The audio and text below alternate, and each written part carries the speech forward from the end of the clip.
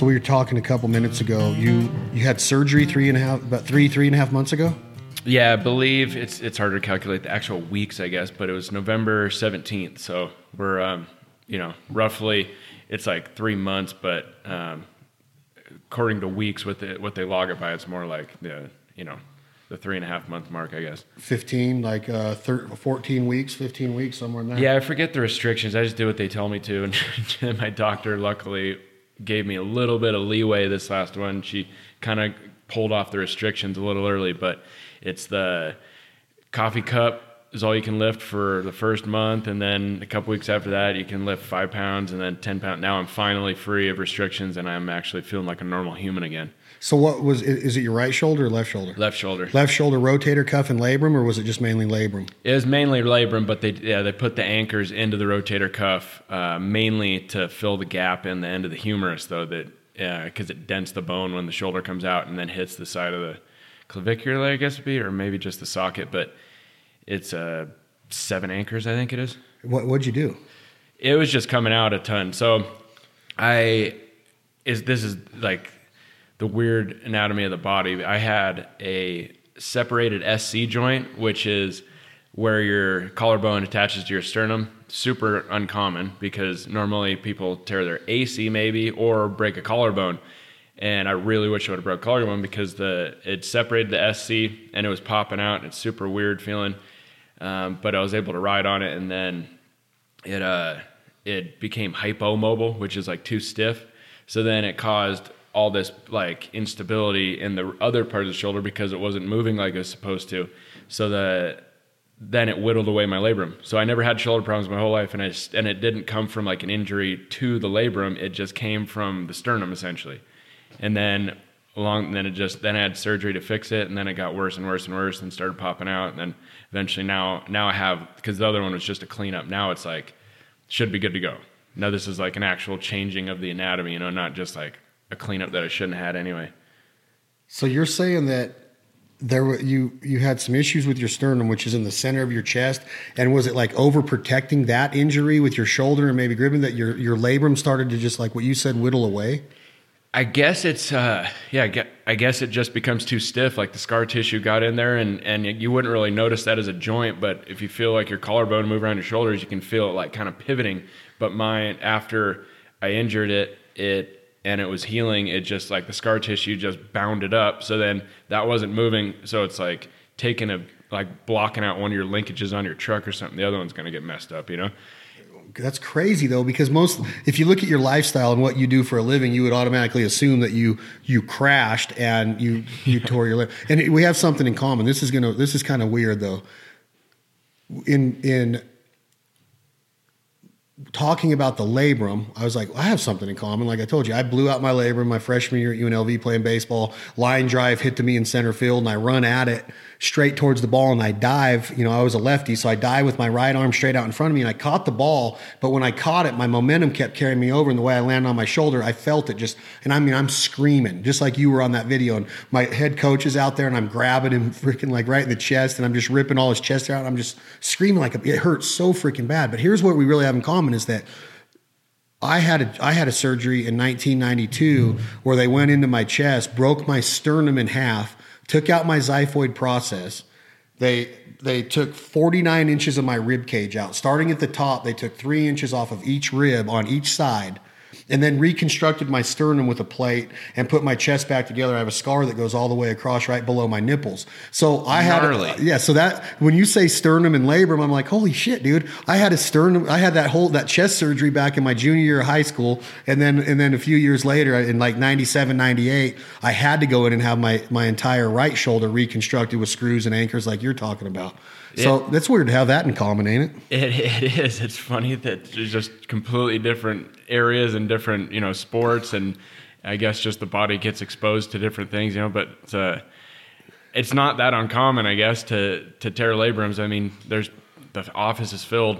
Go to a shoulder specialist, but there's nothing more aggravating than after the surgery and trying to live life with it, Oh God, it's the debilitating factor is one of them. I mean, I'm sure that when you got hurt, it was part of the pain is knowing that you're going to be out of your sport for a while, or the time to recover, and you kind of instantly know. And the worst thing, like, I'd much rather break a bone any day. Like, I've only broken, I think, 2 bones in my whole life, but I've had 14 surgeries, and those are all ligament based, or except for one was a rod in my leg, but that heals quick and easy. But like, when you tear a ligament, your body instantly knows, and you're like, I'm fucked. Like it's something, even if it doesn't hurt that bad, you're like sick to your stomach, because you're like, I know something just tore or ripped, and now I have 6 months off, or it's going to cause another problem.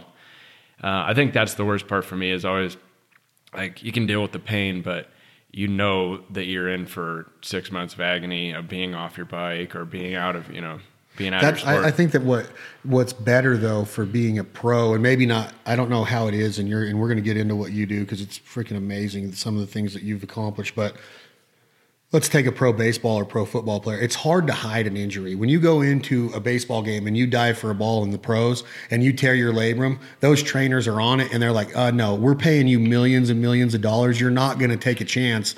Yeah, we want you in the game, but we want you long term. So you're in surgery, you're in rehab, you're in the best sports medicine and rehab and physical therapy there is. When I did it, I tried to fake it forever and ever. Like, no, I'm good. Before I actually went in for that MRI, an X-ray set to get, oh yeah, your labrum's torn, you're going to be out for this long.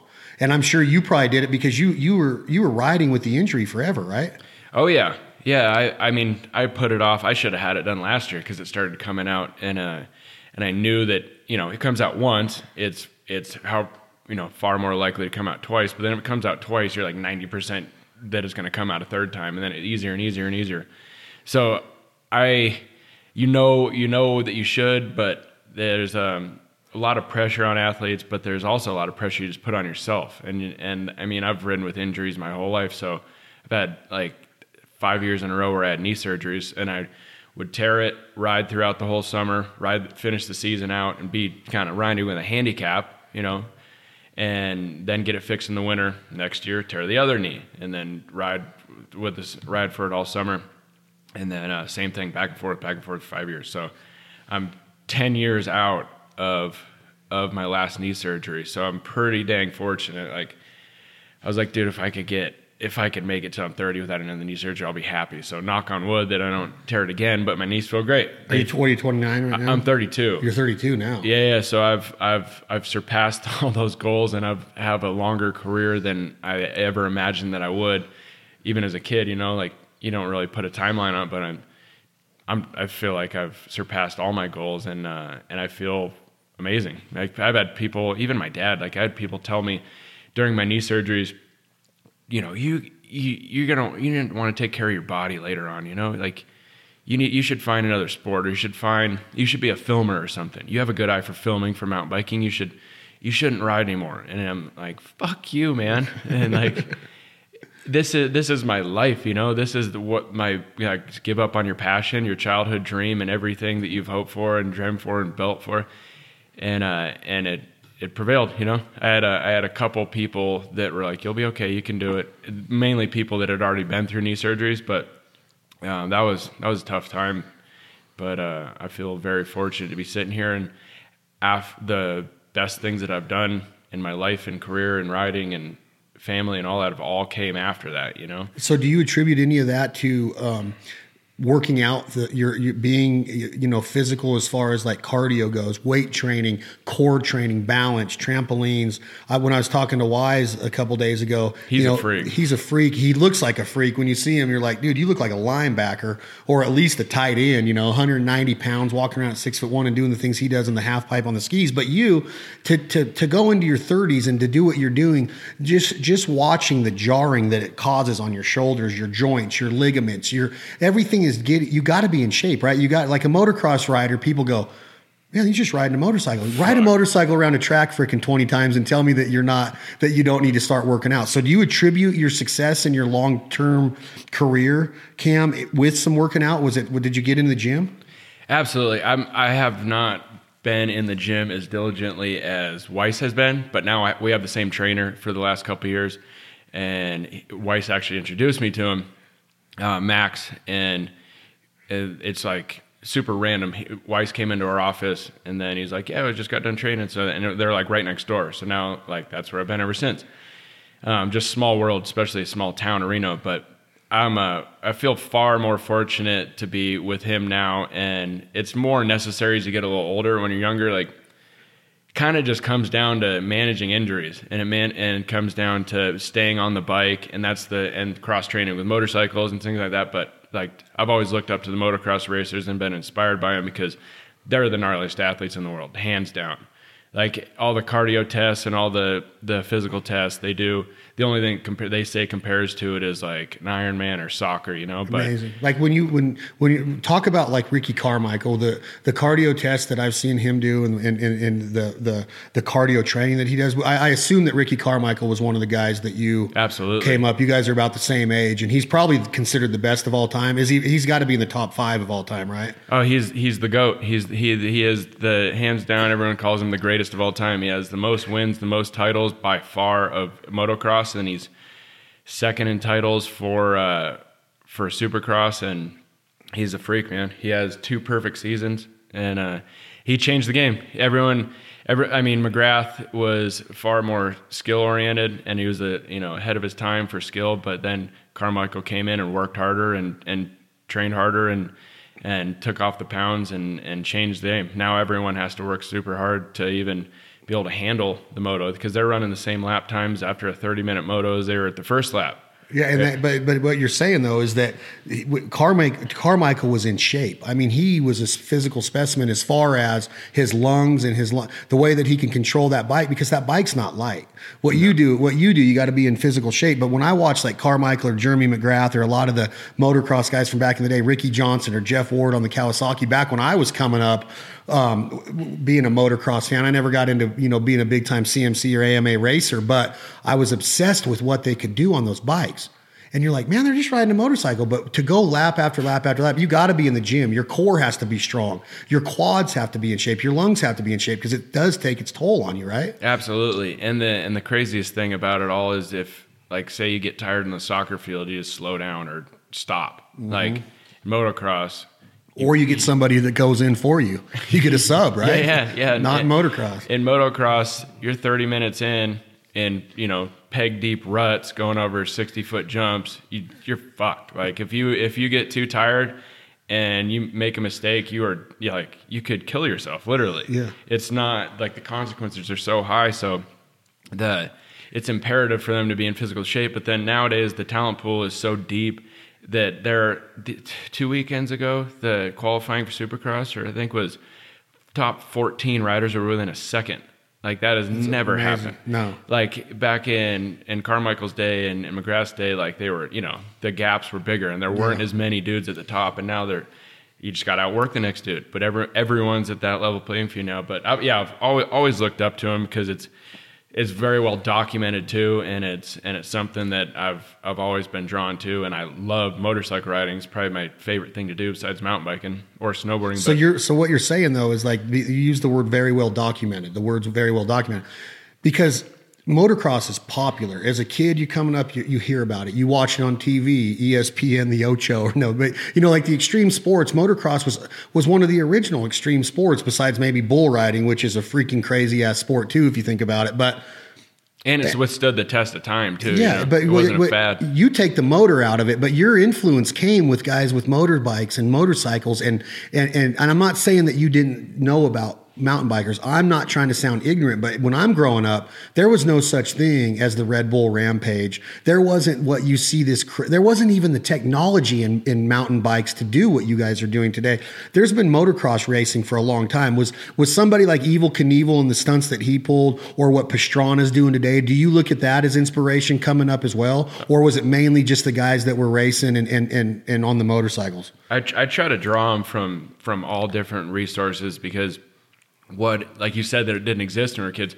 Like, yeah, what I do now didn't exist at all. Like, I'd like to say that we had part in pioneering this genre of the sport and cultivating it, because I grew up, first started racing at 9, got a cheap mountain bike. My dad started taking my brother and I to some races, and I grew up looking up to Sean Palmer, Eric Carter, and Kurt Voorhees, and they were all racers because that's all there was. I wanted to be a professional mountain bike racer. That's all I wanted to do, and that's all I cared about. But I would go jump for fun, and I would go ride street and go build dirt jumps, and because it was easier, it was more accessible, and it was fun, and build the schoolyard jumps and all that.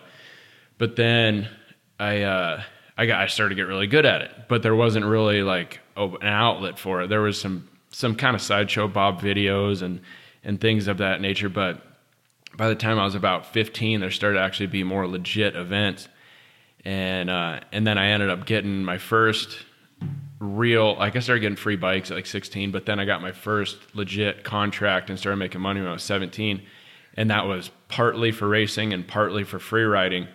And so are you considered a pro at 17 now that you're getting a paycheck? Yeah. Even before then, because I was riding like in the pro class for the jumps, but racing, stay in junior so you can make the world's team and whatnot. But then my first pro race was 16 or 17, I think.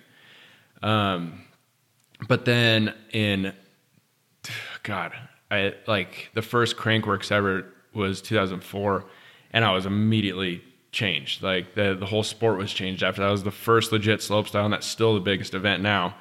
But it's the biggest event that Whistler does. There's 20,000 people on the hill and massive crowds, and they just did it right. So I'm racing World Cups at that point and national races. What do you mean? In layman's terms, talk to me about what does it mean? What are you doing? Is this flat track, or is this on a trail? Is this downhill? What are you racing at 16, 17 years old in Whistler? What kind of track is it?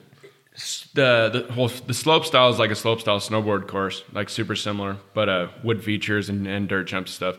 But then the racing is more like World Cup downhill skiing. Like it's down a trail, 4 minutes long usually.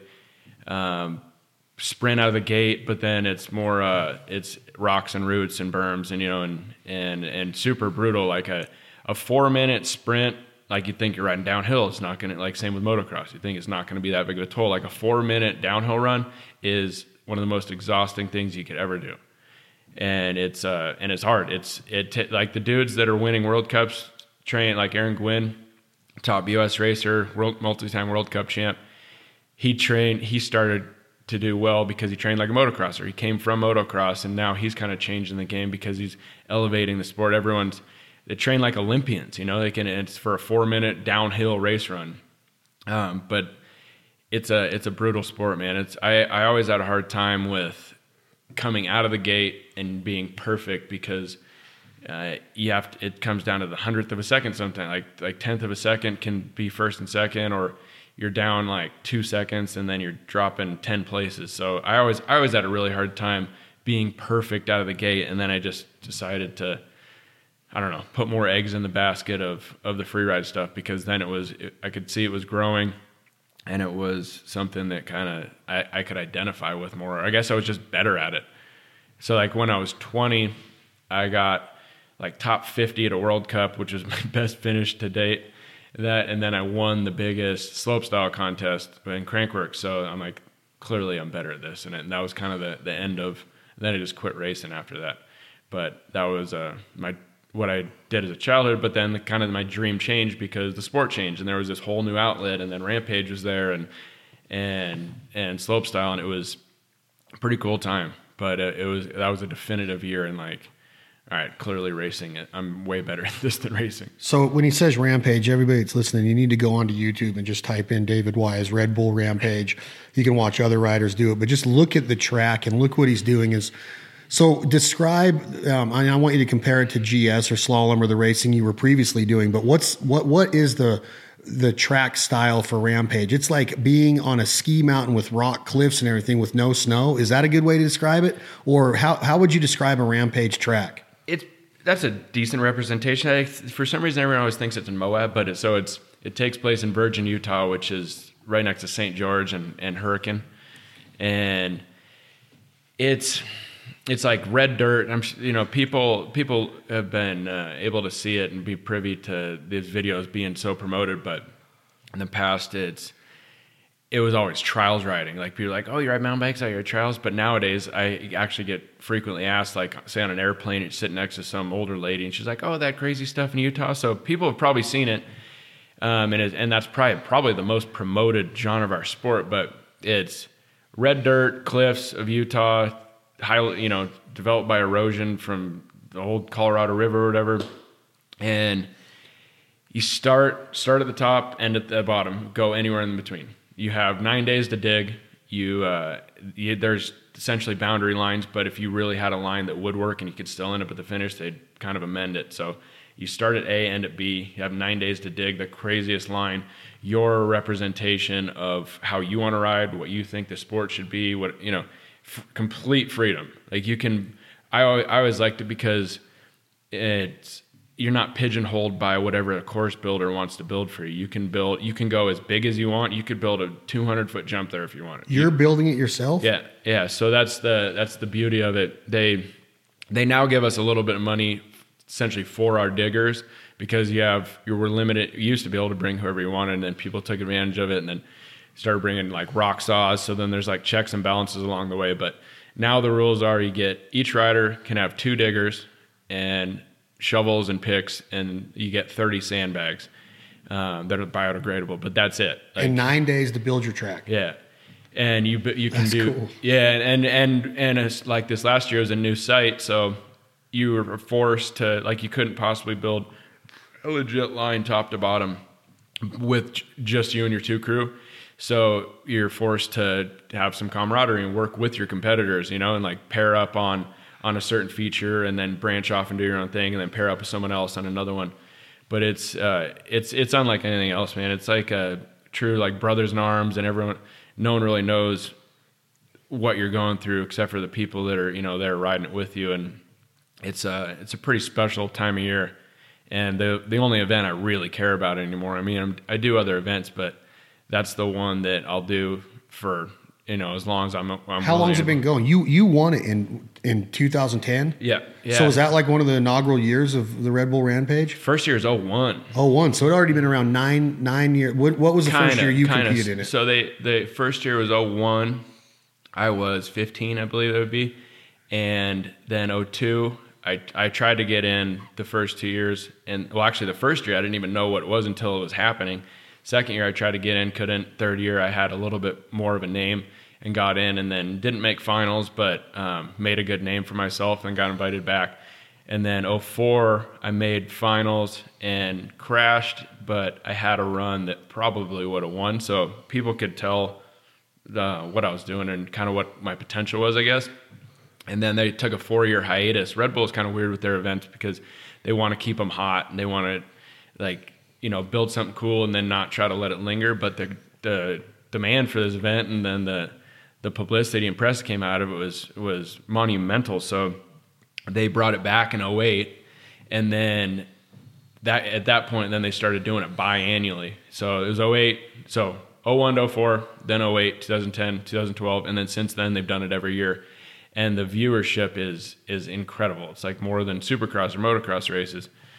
And proud to be involved in it and have some. I've been on ESPN Sports Center top 10 plays twice from actually one from Rampage, another one from another thing I did. But it's well respected, well documented again. Like it's and well perceived. But you won it. Like you're in 2010, which is 8 years ago. Let's say you're 22 years old when this happens. No, you're about 23, 24 years old. Yeah. 23 years old. You win the 2010 Red Bull Rampage, and you're also awarded something else. And I'm trying to figure this out. You get best trick in 2010 for doing a 40-foot drop jump, 360-degree spin in the air. So you're going downhill and you jump off of a 40-foot cliff. Explain what a 40-foot 360 means. Well, that was still probably the gnarliest 360 I've done. I mean, now I've done ones that are a little bigger, but I've had the opportunity to build it ourselves and put a steeper landing on it. This one was like the Oakley sponsored the event, and they had their own like pre-built feature. So it was take advantage of it because you couldn't possibly build this drop in the time allotted that you have to build it. So yeah, like clearly I'm going to go off this because it's built for us. But the landing was flat and the angles weren't quite right, and it was the first run I crashed and I was mildly concussed, cracked my helmet, and then but still got cleared by the medical team, and then borrowed a helmet from someone else, and then was able to land at the second run. And also on that day, then I won the FMB World Tour. So that was the inaugural Freeride World Tour. So by landing that, I got the best trick, and then I got the Rampage Championship, and then I was also crowned world champ that day. So wow, it was pretty special day, especially because. Were you on the map already, or was that the day you got on the map big time? Dude, that was a crazy time. I was definitely on the map, but that was the first year after my string of 5 knee surgeries. So I had lost quite a few sponsors that year. I was paying my own travel to the events. I was promised travel, but I didn't have a contract with them, and they paid for travel to one event in France. But after that, then I was fronting all my travel. I even at the beginning, I had just bought a house and then got dropped by my previous frame sponsor. They knew it. Didn't give me any sort of forewarning or anything, and I'm like... Because of the surgeries? They thought you were done? I guess. I mean... That was a bad time to drop you. Yeah. Knowing what's my getting ready to stock's happen. rising, bro. Yeah, my stock's coming up, dude. But I'm definitely not going to say that that's the reason, like the grit or where I cut my teeth was in those, depths of those injuries. But it was just a crazy timing that I finally came through from and, prevailed from the surgeries. It wasn't like, man, I'm down on my luck and I need to really put it together here. That's what I was trying to do the last 5 years. I just kept getting hurt. So everything just lined up that year. And then the following year, picked up a deal from Monster and another lucrative frame deal and this and that, and then everything changed. So then from that moment, then I feel like the best things that I've done in my career came after that. But it's just why though? I talked about this with a lot of people, but a little bit of luck. I don't know, but you're facing adversity. Like you're in this lifestyle to where you have to be. It almost causes depression when an athlete gets hurt in the first place. Absolutely. But when you're pedaling with your legs and you can't bend your knees because of knee surgery, and you have 5 of them, and you're in this string of 5 knee surgeries, you come back in 2010, and in one day you win 3 medals, including the Grand Prix, including the Rampage, or not the World Cup, the Rampage, and the best trick. That's taking adversity and kicking it in the teeth and saying, dude, nothing's going to stop me. Wise and I talked about when you're an athlete and you have that mental mindset you could very easily say, man, I'm done. My sponsors dropped me. I got to go to France for free, but I'm fronting all of these competition, all my travel, all my lodging. I don't have a frame sponsor anymore. I have to have a frame to ride a bike. So now I'm on a frame that I'm either bought myself or that I'm supporting a company that's not paying me anymore. It's very easy to go, shit, man. But you go in there and then all of a sudden now the world is in the palm of your hand because you didn't bow out. Winning that day, it's not like you went in there and got a second and you did okay. You went in there and kicked everybody's ass. To me, that's a different mindset. To be able to even put yourself in that position to be a champion is one thing, but to be able to do it in 3 times in one day, there's got to be more than you're being humble about it right now. But you had to be like, you got to be kidding me, man. This is my time. I agree, man. It's cool when things line up. They say the harder you work, the luckier you get. But it takes a little bit of luck with the injuries first and foremost. But the other things that are in my control completely it's all just for doing it for the right reason, man. It's just the passion that I have and the drive that I have is not monetary based. Obviously I need money to live and I'm going to take as much as I can from sponsoring and try to maximize the potential, but I'm not in it to make the money. If I would have been in it to make the money, I would have quit then. That would have been game over. This isn't lucrative anymore. I'm not, I'm losing money here. I'm out, but it's a far bigger calling or necessity of my life or passion. Any way you want to slice it, it's doing it for the right reason, I guess. And that is truly like my drive of trying, like hitting my noggin, like people saying, "Oh, I think you should be out," and like the blurry vision but then the medical team cleared me. I'm like, sick. I'm going up, and then going after it again of a drop that. Like spinning a 360 off that drop like that when the suspension wasn't as good as it is now, and it's it was a trip, man. Like, because it's borderline possible at that point. Like I didn't know, wasn't 100% sure that it was even, because the first time I landed pretty much perfect and then fell.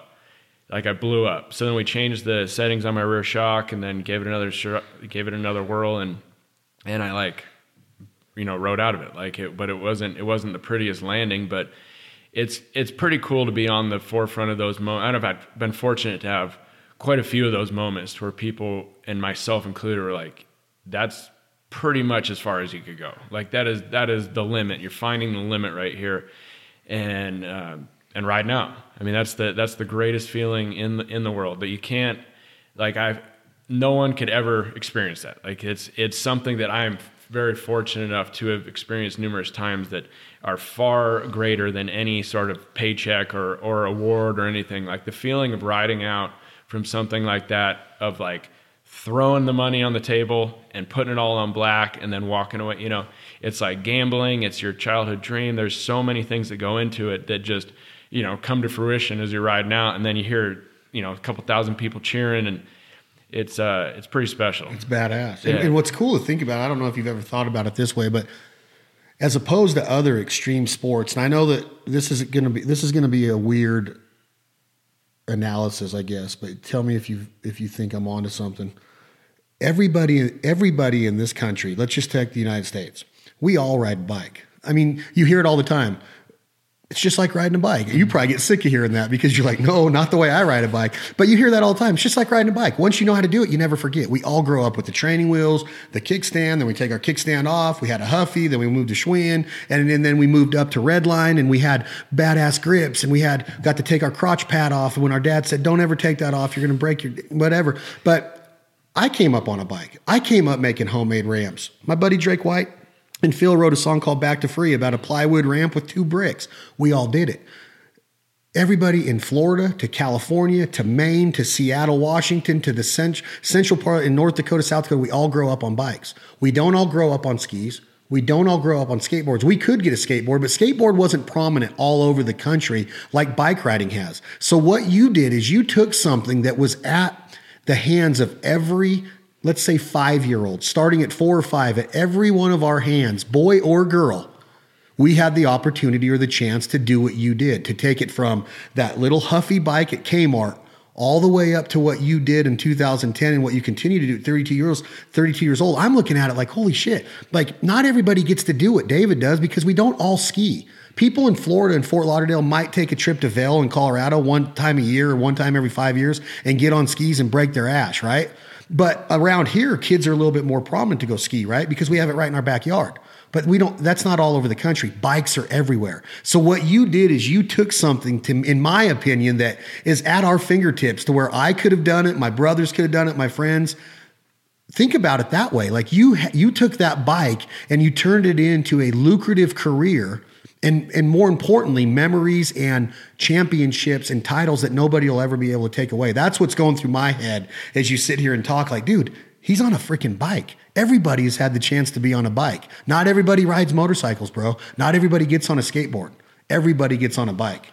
Yeah, I've heard that thrown around more recently, actually, and I think it should have been promoted more, or people need to just realize how simple that is, but people are looking for different metrics and analytics for how to quantify what you could pay an athlete. And it's like, everyone rides a bike. And I actually the Monster team manager from Canada, who doesn't really manage me, but he's a friend, he said that he called someone out in a meeting. He's like, who in this room hasn't ridden a bike, or has never ridden a bike? And then someone raised their hand and was like, bullshit. He's like, and then got him to concede, and then be like, oh, yeah, actually, I have ridden a bike, just not like avidly. And he's like, yeah, but you've ridden a bike. Everyone has. So it's relatable, especially for a company like Monster. You're not trying to sell bikes necessarily, but you're selling an image of a bike, and everyone can relate to it.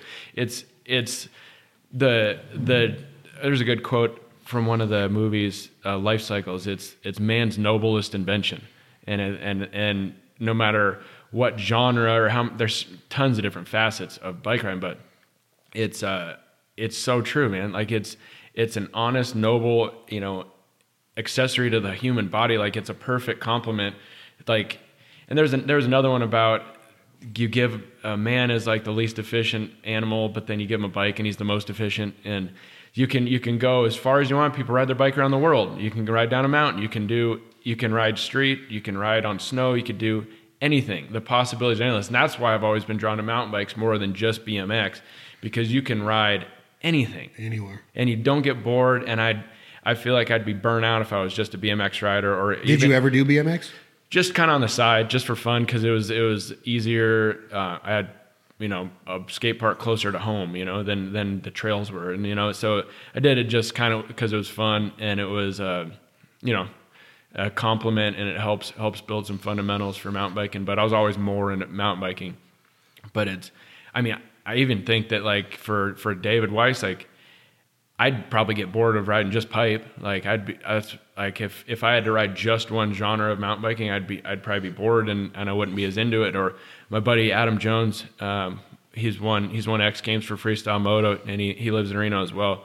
But they ride pretty much one ramp. They ride the 75-foot ramp and then a 45. But like almost all their tricks and everything that come off of the 75-foot ramp, like I don't know if I would be able to do that. Like I love that there are no there are no walls. You're not pigeonholing the sport. Like you can do anything. Well, let's talk about that for a second, because watching what you do and what drew me to you is that the Rampage is awesome, and learning about. I want to get into it a little bit deeper, but the thing that you did, and I want to make sure that I have my statistics right here, my details right, but in the X Games you bring it up.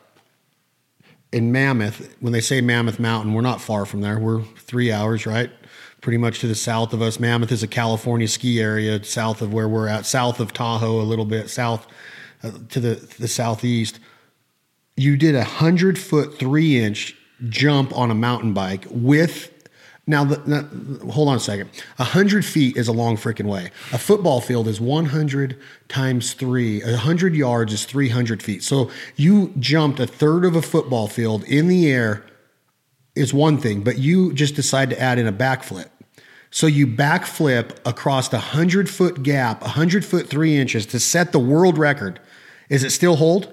Yeah, it does. And, Jesus Christ. And, yeah, it's crazy. So there's a couple of different levels of this, because I flipped a 60-foot jump, 65 or something foot jump. God, what year is that? 08 or something. And then I just really wanted to. I'm like triple digits. I think we could do 100 after flipping 60. I'm like, this is great. Like it's weird when you try to break it down, because it's not twice as hard as a 50-foot jump, like it's an ellipse. And if the angles are right, you can make it work just the way Danny Way made it work with the Mega Ramp. Now that's just everyone's jumping 60 feet on skateboards, but you would have never thought that was possible. Crazy. Until someone did it. But the angles are right and the transitions are right. And they made it happen. And I'm like, you know what? I think that you could flip 100 foot after just flipping 60. And then I didn't really have the resources or the land or anything. And then after I got a Monster, that was my first thing that I pitched to him. Like, I want to do this flip. And then it took a few years, but then all of a sudden it just like lined up real quick. Like I thought it was going nowhere. Then out of the blue, Mammoth's on board, because I started working with them as well. They've been great to me as well. So ESPN's in. They have World of X Games, which is partnered with Monster. And then we have Mammoth on board to build it and host it. And Bob's your uncle, ready to go. And I got an Evel Knievel hour special live just for me. And that was the most stressful thing I've ever done in my life, because I don't get nervous when there's a crowd or for my run. The game phase is on. I'm ready to do work. But for that one, there's a huge build up to it. And granted, it's one of the most windiest places on earth. So the day before the jump was like we knew months in advance, you have a 15-minute window for the hour-long special at this time. So like it was like, so let's say it's 7 p.m. The day before at 7 p.m., howling wind.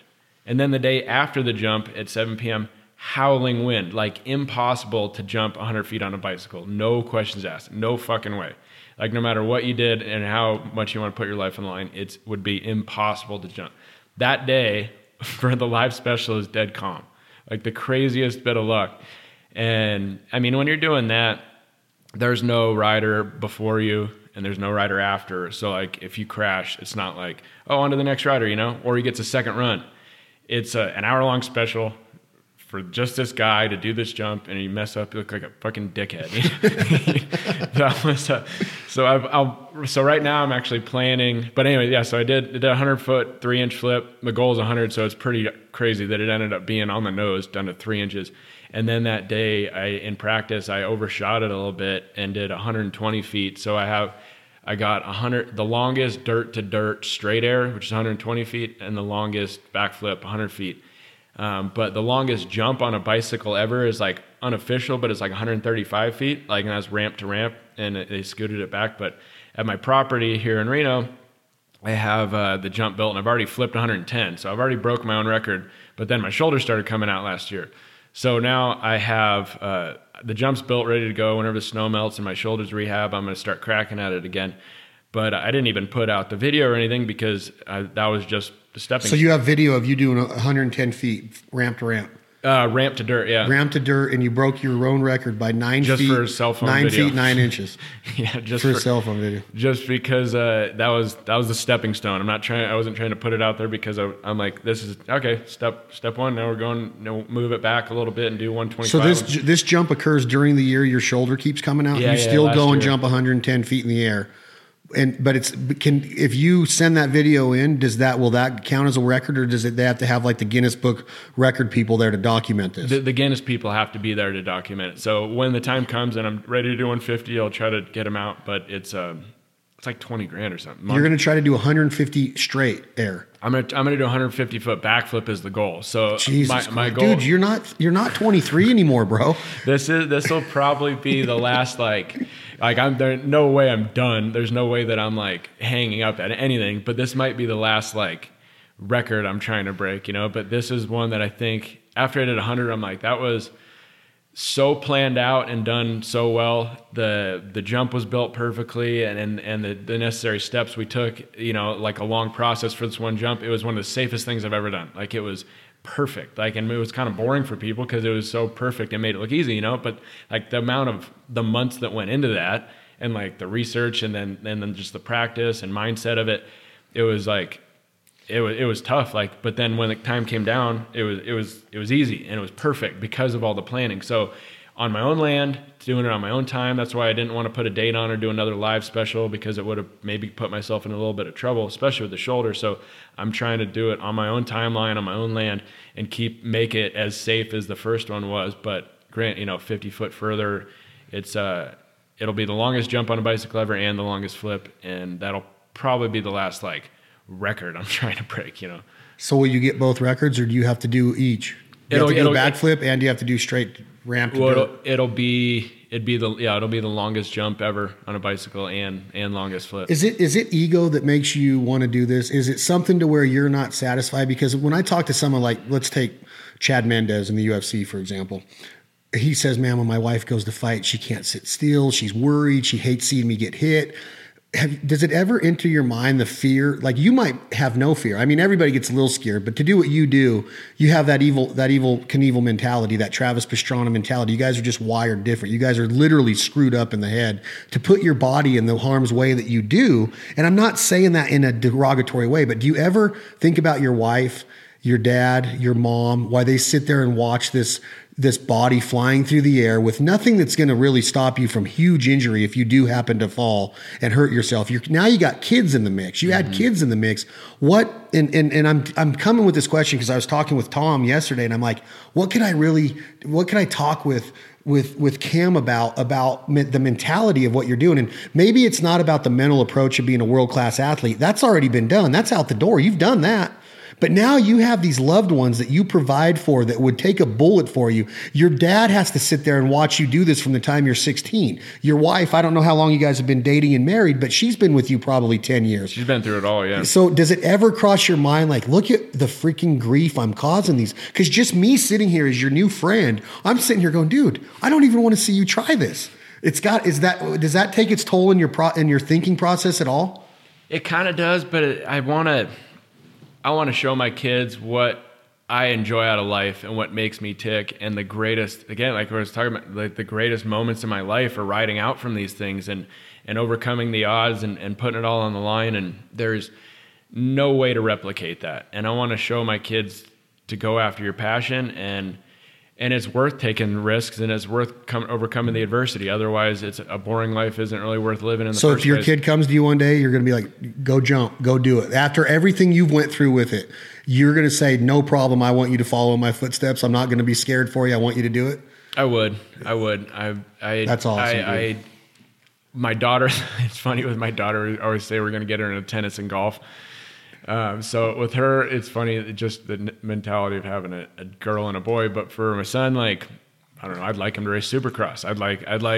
He's one of my friends actually said, he's like, oh, you and Amanda, because she's super fit and like genetically just she's got like no body fat, and she's just a fit woman after 2 kids. But he's like, you guys have Supercross babies. And I was like, and I never even thought about it. But then after, I'm like, you know what? This kid's probably going to be pretty dialed. Like, what is a super, like strong core, strong legs? You got to like riding a motorcycle. Again, I compare it to bull riding because that thing bounces you around and you got to be physically fit. So what makes a Supercross baby? Did he tell you? It's, or is that like the cream of the crop athletes in extreme sports he means? Exactly. For him and I, we have the same mentality and respect motocross and Supercross so much that that's the epitome of an athlete for sure. Is it really? So I want to get back to family, but like what Shaun White has accomplished, and I don't care about Shaun personally. I don't know Shaun.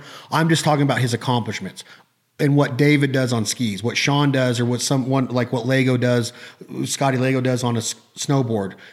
You're in the game. You're in the mix. You're at the X Games. You're watching all of these different athletes, motocross racers.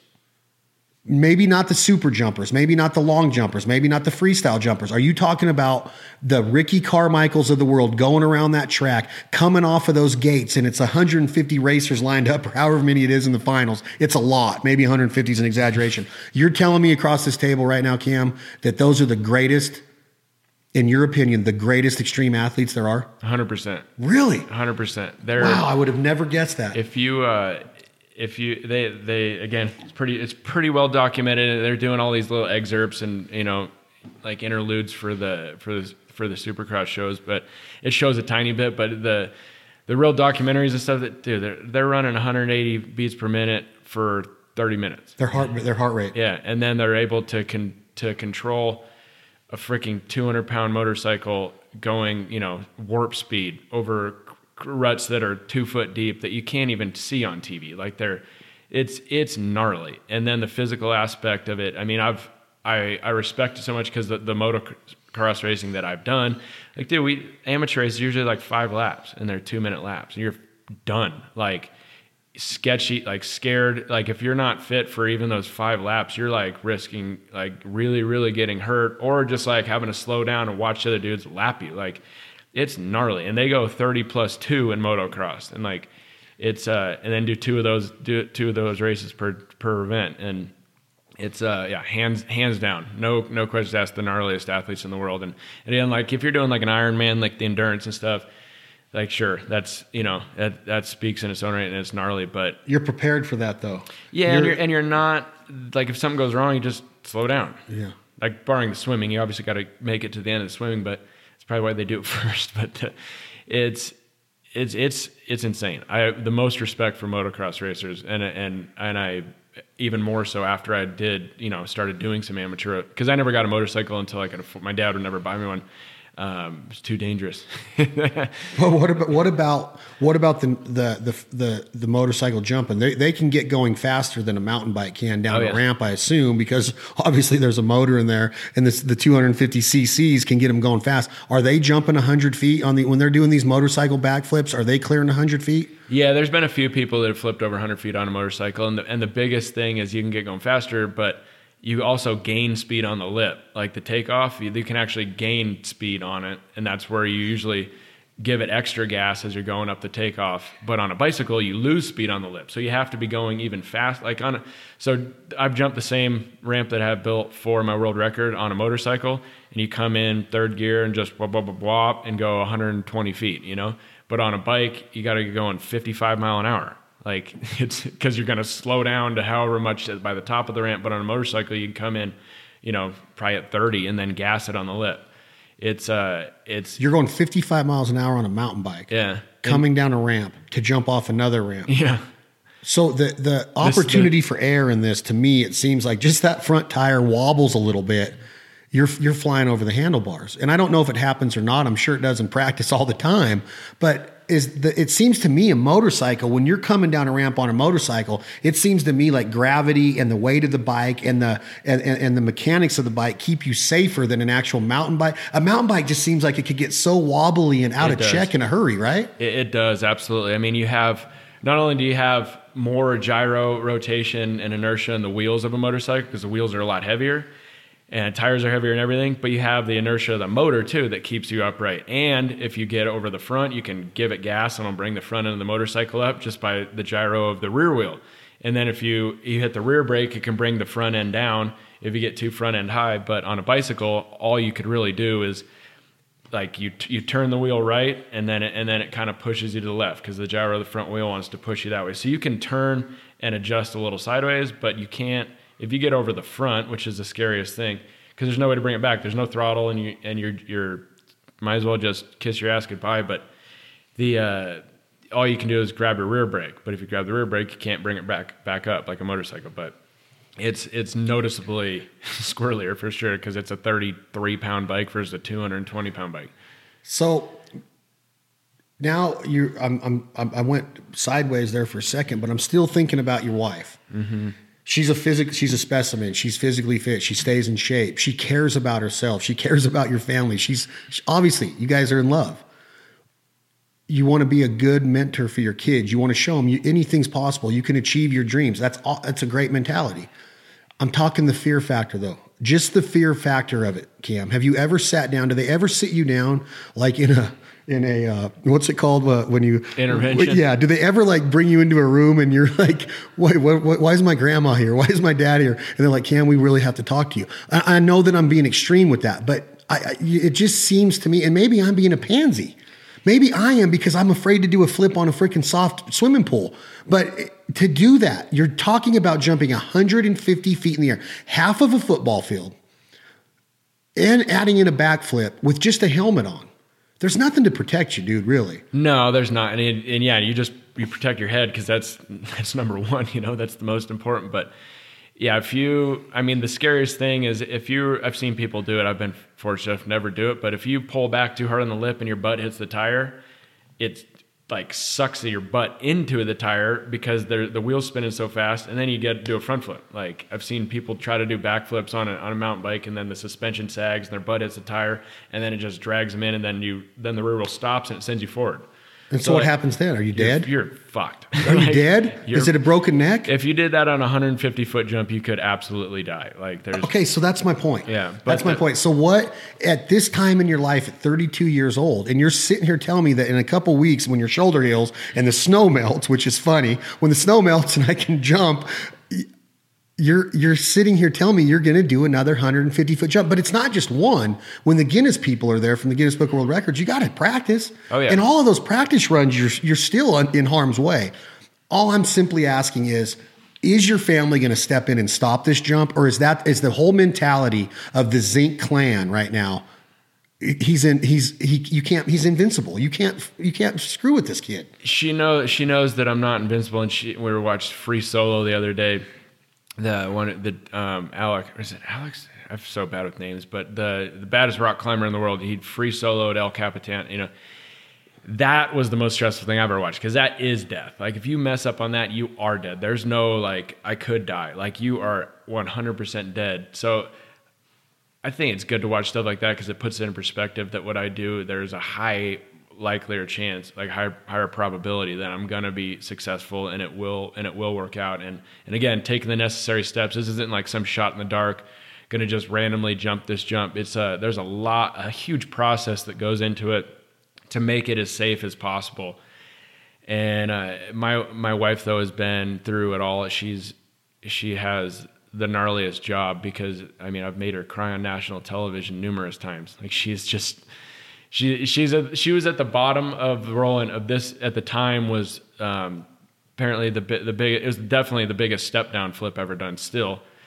It was also at Rampage. I had just clipped an artery a week prior, and then they wanted to do surgery and open me up and not let me ride because I got an infection in it was like in my groin area, but I clipped my femoral artery, so then it pooled up all this blood, and then it got infected. So then I'm going to this event, and she's 9 months pregnant.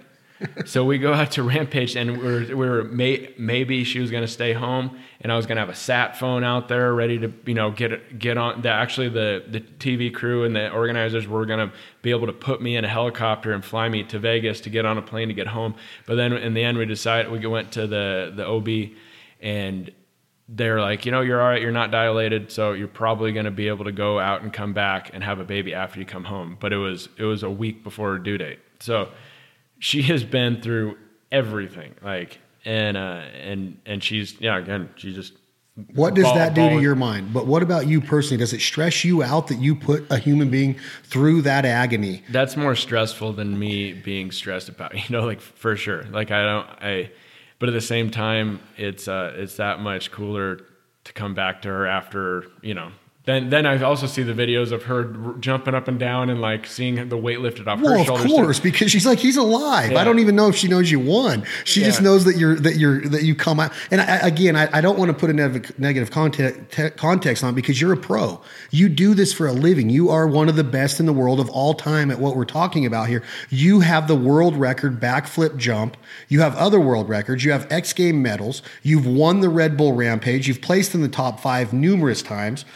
But it just seems to me like once kids are in the mix, and I guess it's just the mindset, because there was something that you did where you tricked some people, where I think you did a backflip with a baby seat, and you made everybody think like E.T. or babies in the back of this deal, like when Michael Jackson hung his baby out over the balcony and the whole world freaked out. I see videos of Pastrana put his kids in shit, and I'm like, are you freaking nuts? The stuff that his daughter's doing and his wife, it's just a different wiring system that's in your brain. He's cut from a different cloth, though. Who, sure. Pastrana? He is, yeah. Is he the best of all time in extreme sports? He's done it all. I used to think, when you mentioned Sean Palmer 30 minutes ago, Mini Shred was an absolute badass. He was a skier, a snowboarder, a skater. He got into car racing. He was motocross for a long time, right? Oh yeah. He's actually my neighbor. Well, I don't live at my property, which is north of Reno, but he's my neighbor. He's my property neighbor. And I have jumps starting on his land, going to mine, but he was childhood idol, man. I had collages of Palmer on my binders when I was in grade school. He was the greatest ever. I did too, dude. It was him and Terry Kidwell. Oh, yeah. And I'm not trying to tell. I'm serious. I never snowboarded in my life.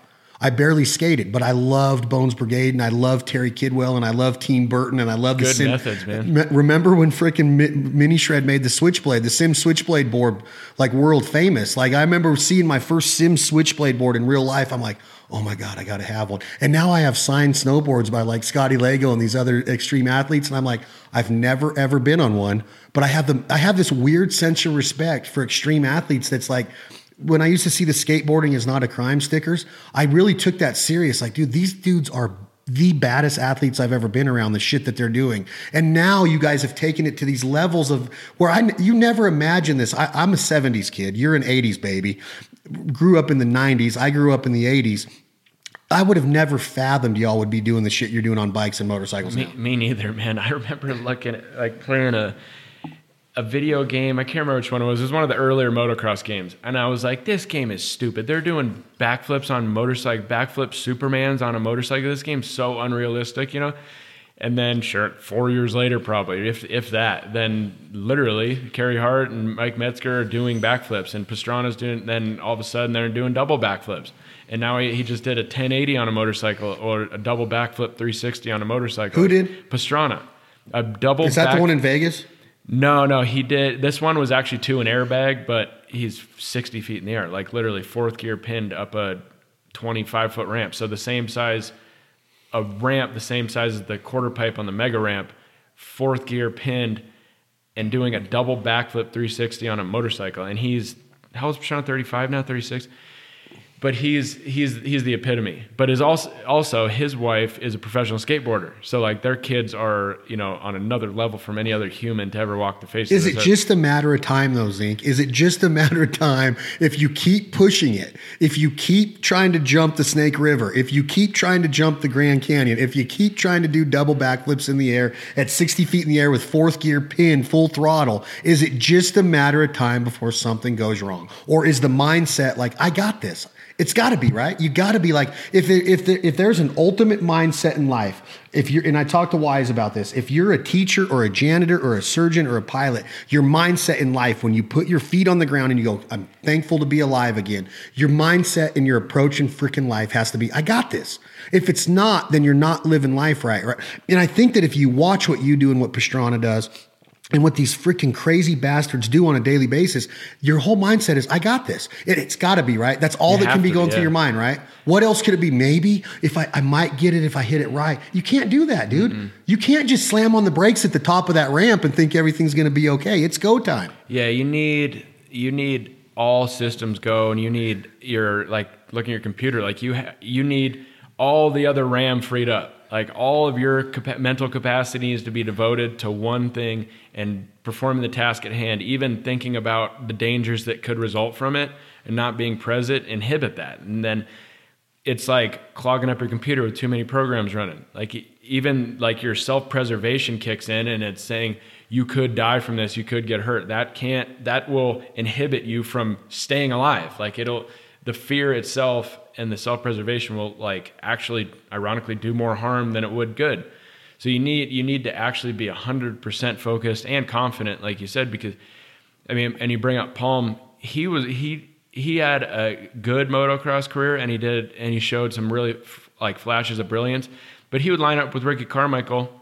No way he was going to beat him, but he knew he was going to beat him, and that you have to be like, and if you don't beat him, what's that going to do? Is that going to hurt your feelings or something? No, you put yourself in the best position possible, and you knew lining up against the greatest of all time that you're going to win. Like you have to, and especially if you're doing something that's dangerous and you put your life on the line.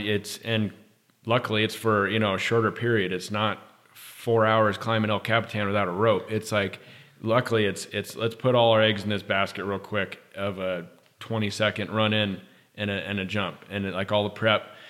So there's certain things that you can't mess up on, and if you did, there's a big chance you're going to get hurt. Small chance you're going to die. Like that's pretty unlikely, but you'll probably end up getting hurt. But is it worth it? Yeah, it's 100% worth it. It's like the risks at hand, and there's something funny about it though. As soon as you accept what could happen, as soon as you accept crashing, it becomes a little easier. You're like, you know what? I could crash. Like, and that's all there is to it. But I'm fully capable. I'm the best qualified for this in the world. I'm gonna go for it. And I know how to do it. And I've put on all the due diligence. Let's send it. And that's the greatest thing that I do.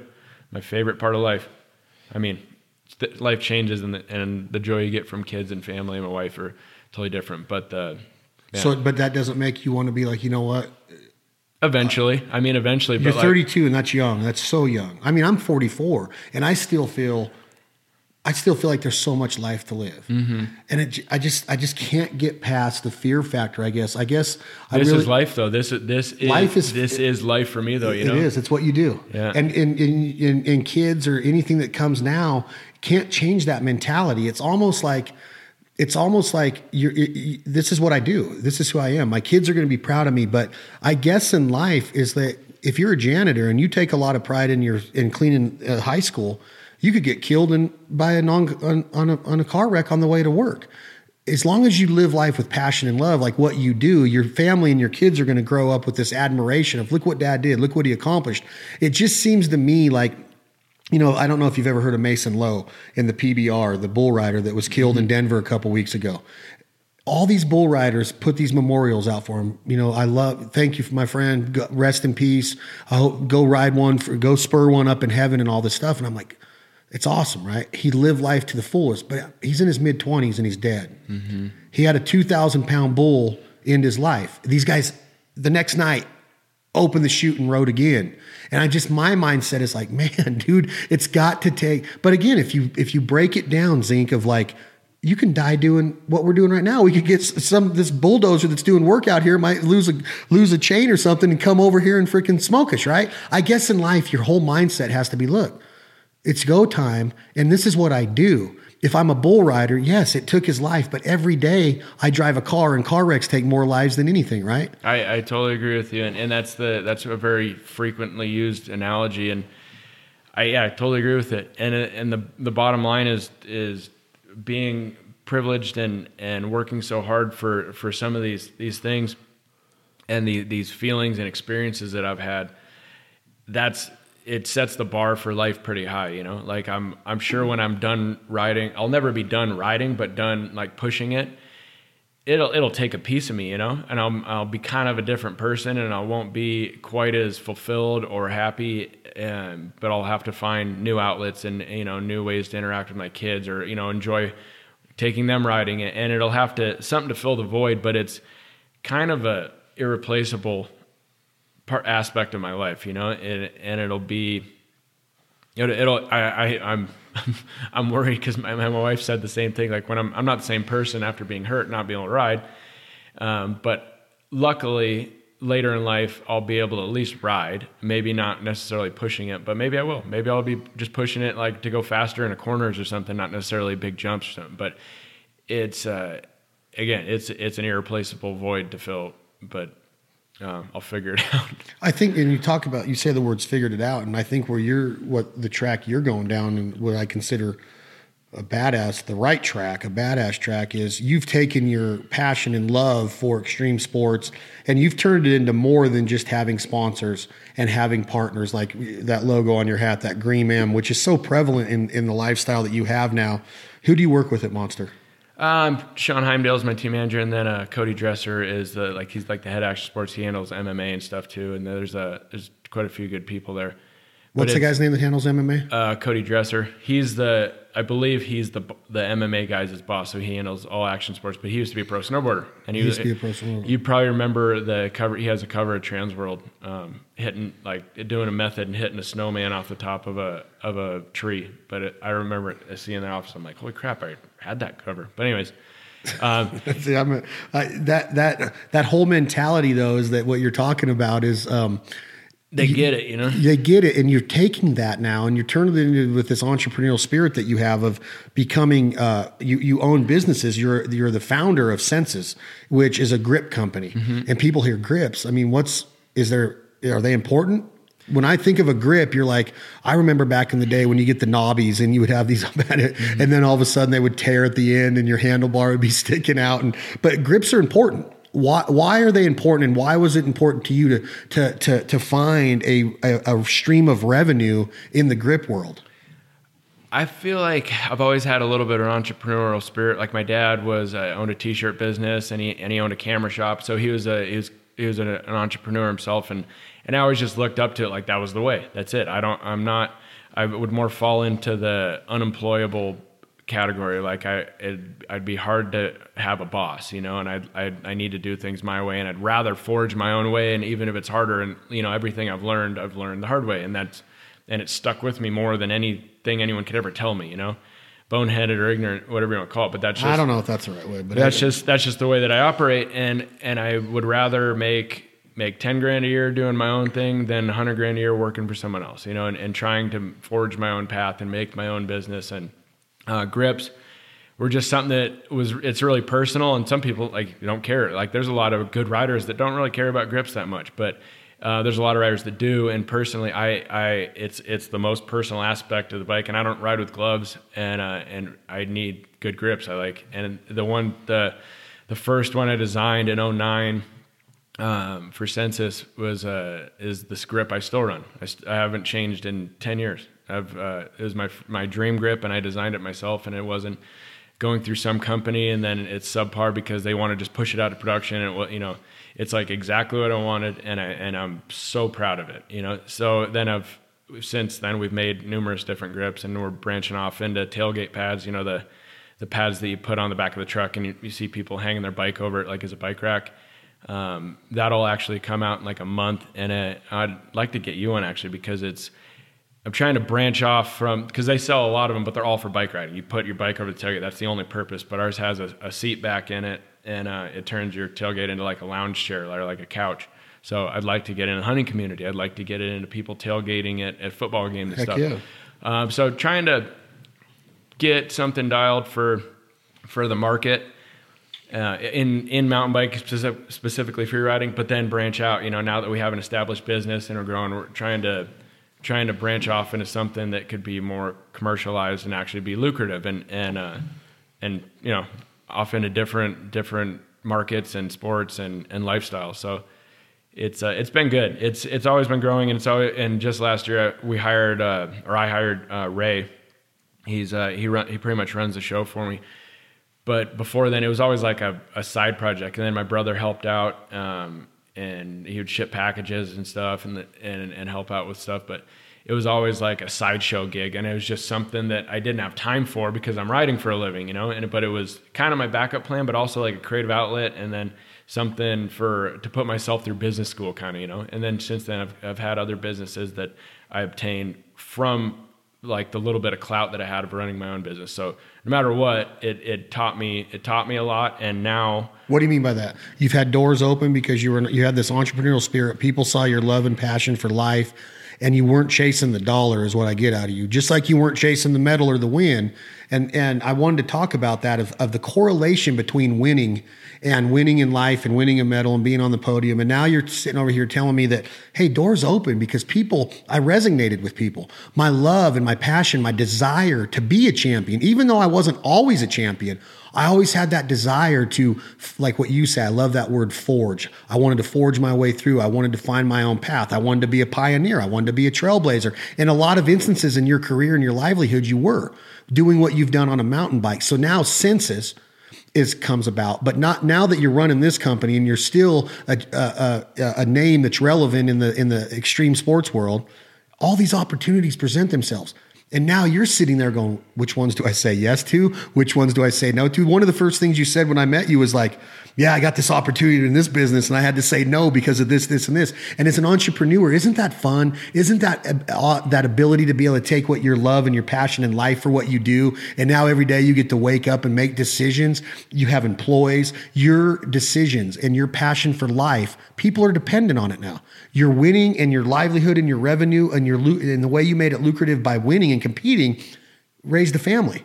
And now you're getting to make decisions with that love I love that freaking correlation. I hope that makes sense the way I'm explaining it, but that is what I was going at with David Wise. What I talk about with Lego is that champion outlook on life. How do I achieve in life? And if I'm never on the podium, if I'm never awarded the gold medal, how can I win other ways? I wanted to be a pro baseball player my whole life, bro. And now I hunt with George Brett. I'm a winner. I didn't ever get to hit a baseball. I've hit on a major league field, but I've never got to suit up as a professional ball player. You know why? Because I sucked. But I didn't give up on life. I just couldn't hit a freaking slider. And I couldn't steal bases. I thought I could, and I'd get freaking thrown out every time and lose the game. I was a mess. I was a circus. My freaking college coach called me the worst recruiting mistake he ever made.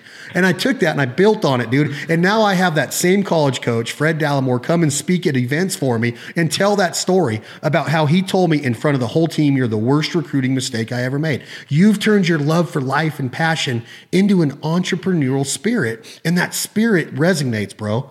That's what I'm telling you, is that if people get that, it's a spirit. You got to find it. You don't have to go every Sunday to find this type of spirit. I love religion. I love all that part of it, but I'm talking about a spirit that is within a person's soul that once you find it yourself, it resonates out. And now look at all these doors opening. Hopefully that makes sense with what I'm saying. I get pretty fired up about entrepreneurial spirit.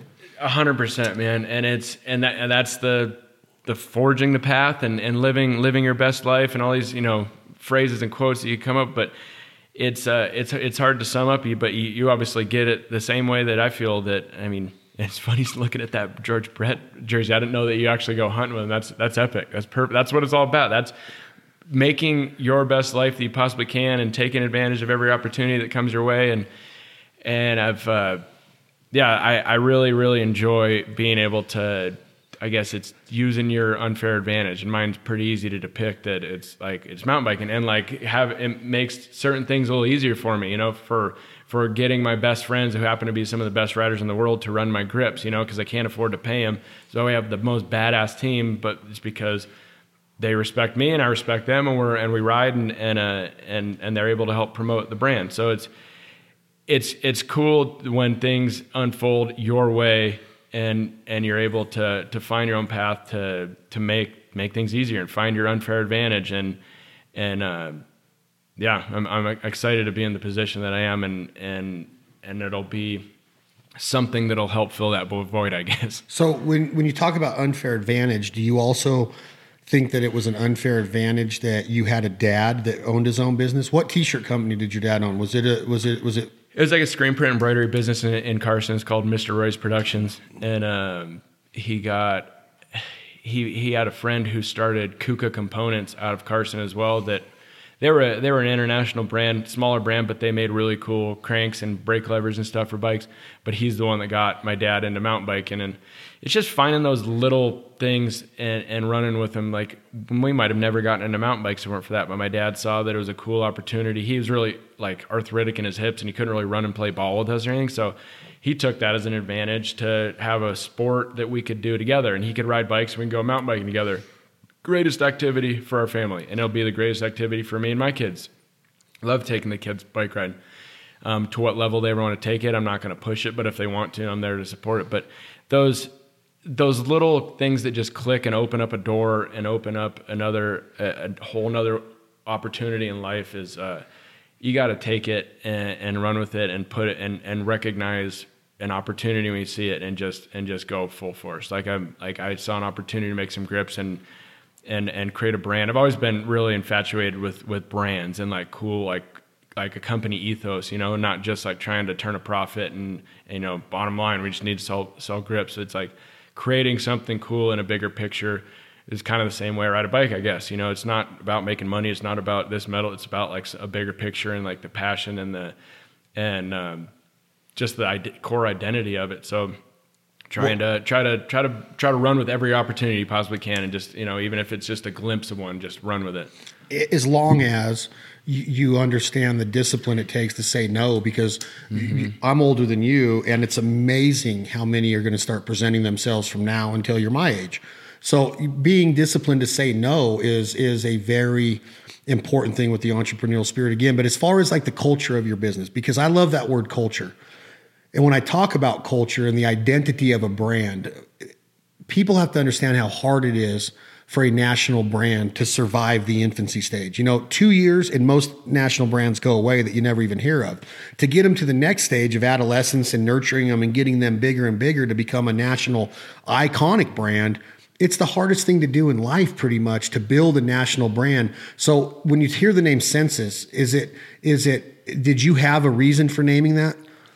It was there's one of my friends looked it up and there's some actual meanings of other languages of it, and I'm like, no, I just thought it was the sickest word that I could find. I looked through the dictionary for like a whole year while I was trying to develop the grip, and it was just coming up with a logo, and at the end of the day, it doesn't really matter what the word is or what the name of it is. It just you gotta promote something behind it, and then that's the resemblance of the actual company, so it's kind of better that it doesn't really necessarily mean anything, like high-tech bike parts or something. It's like trying to forge Sensus around, with a blank slate, and trying to create a culture around this word and this brand and this logo that was not identified with anything else other than if you put a C on it, it'd be the National Census Bureau other than that, it means nothing except for this company, Right.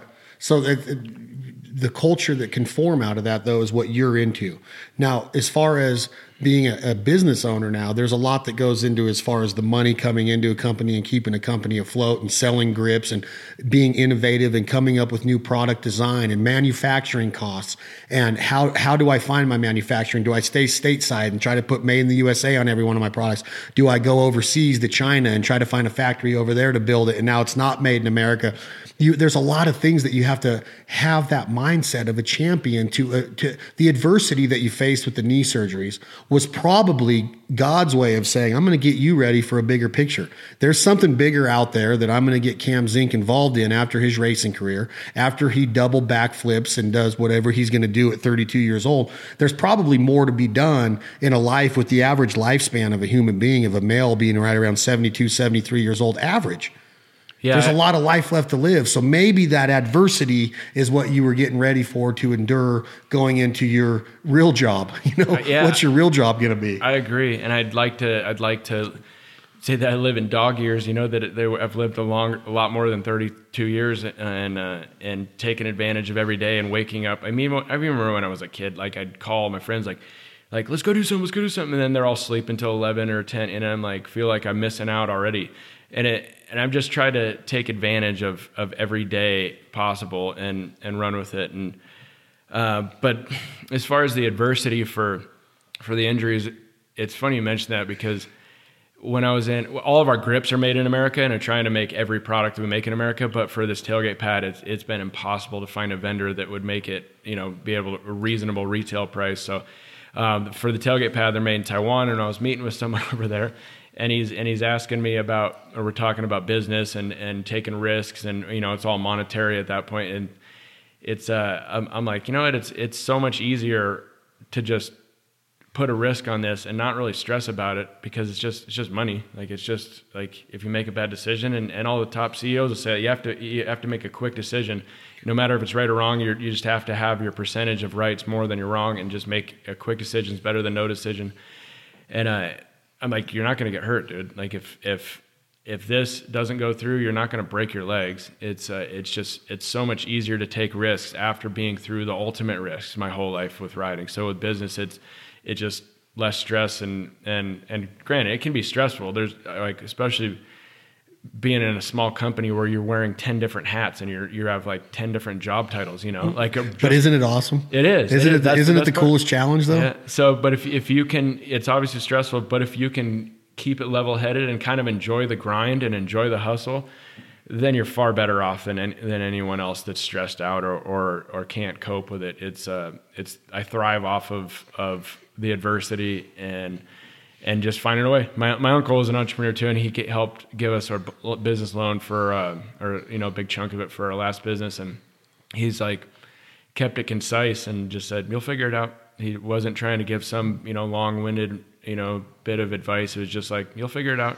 Like, I trust you. Like, that's all there's to it. Yeah, there's only certain things that business school and a business degree will teach you about being an entrepreneur. There truly is. Like you mentioned the quote, the harder you work, the luckier you get. Well, go out and read a book by Bo Peabody about creating your own luck. His name's Bo, B-O, Peabody. And I don't read a lot of business books. I always was, again, like, go read The Millionaire Next Door and go read We Want to Make You a Millionaire. And I'm like, I can only get so much out of that, because the spirit, you have to figure out what you're talking about. Can you network? Can you juggle? Can you wear all those different hats? Can you go in and meet with the bookkeeper? Can you go meet with your CFO? Can you go meet with the CEO? Can you go into a factory and talk about product design and innovation? Because when you're starting out and you don't have, let's say that you don't have $10 million to invest and hire all the employees to do that, you got to make all those decisions yourself. So it's hard to learn that in business school. Yeah, you can learn the finance part of it. You can learn, there's a way to be a public speaker, and there's a way to motivate, and there's a way to have leadership skills and everything that business school brings. But to do what you're doing now, jumping in, I think what he told you is dead on. Roll with it. Yeah, just you'll figure it out. It's not that it's go time, right? It's complicated, but it's not that complicated how you should address it. It's just figure it out. Figure it out. That's the best part. Like I said earlier about. Then if it's so easy, I mean, I'm not saying it's easy, but there's a reason why 90% of Americans work for somebody else. Mm-hmm. Think about that. It's far easier to take orders, for sure. Everyone wants to be their own boss, and they don't want someone to tell them what to do. But most people need someone telling them what to do. Like, you can't. Like, it's far harder to figure it out on your own and make a decision and stick with it with conviction than it is to just have someone tell you what to do. And you might not like it. You might not like your boss telling you what to do or how to live your life, but it's far easier to be just a lemming, I guess, or, I don't want to be, speak downly on any, but like, I don't want to speak down to anybody either, because everybody needs, there's a place in this society, community, world for everybody, right? If we are business owners, we have to have people that we have employees that entrust in us. We entrust in them. We want to be good to them and they want to be good for the job. So our workforce in America is needed. We have to have it. But the mindset of an entrepreneur to go out and build a brand, I'm just trying to figure out if the way you're wired, if it was inevitable for you to be your own boss, because when you're at the top of that jump, there's nobody else there. Mm-hmm. You're done. I mean, you can't stop. You're going off of that ramp. And as your own boss, as an entrepreneur, I'm just looking for that correlation of like, now you're not afraid to be your own boss. Now you're putting your family not in harm's way, but you're taking another risk. Like, a lot of time. We got a lot of time away from the kids, away from the wife. I'm developing brands. I'm in meetings, and now can I make it lucrative enough to take home a paycheck, to make some to have my equity be worth something? Can I take a dividend check out or a bonus check at the end of the year to make all of this elbow grease and all this sweat equity worth it?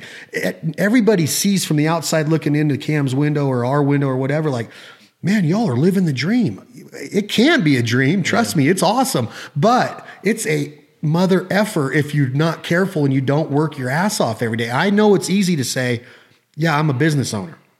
But and you can figure it out.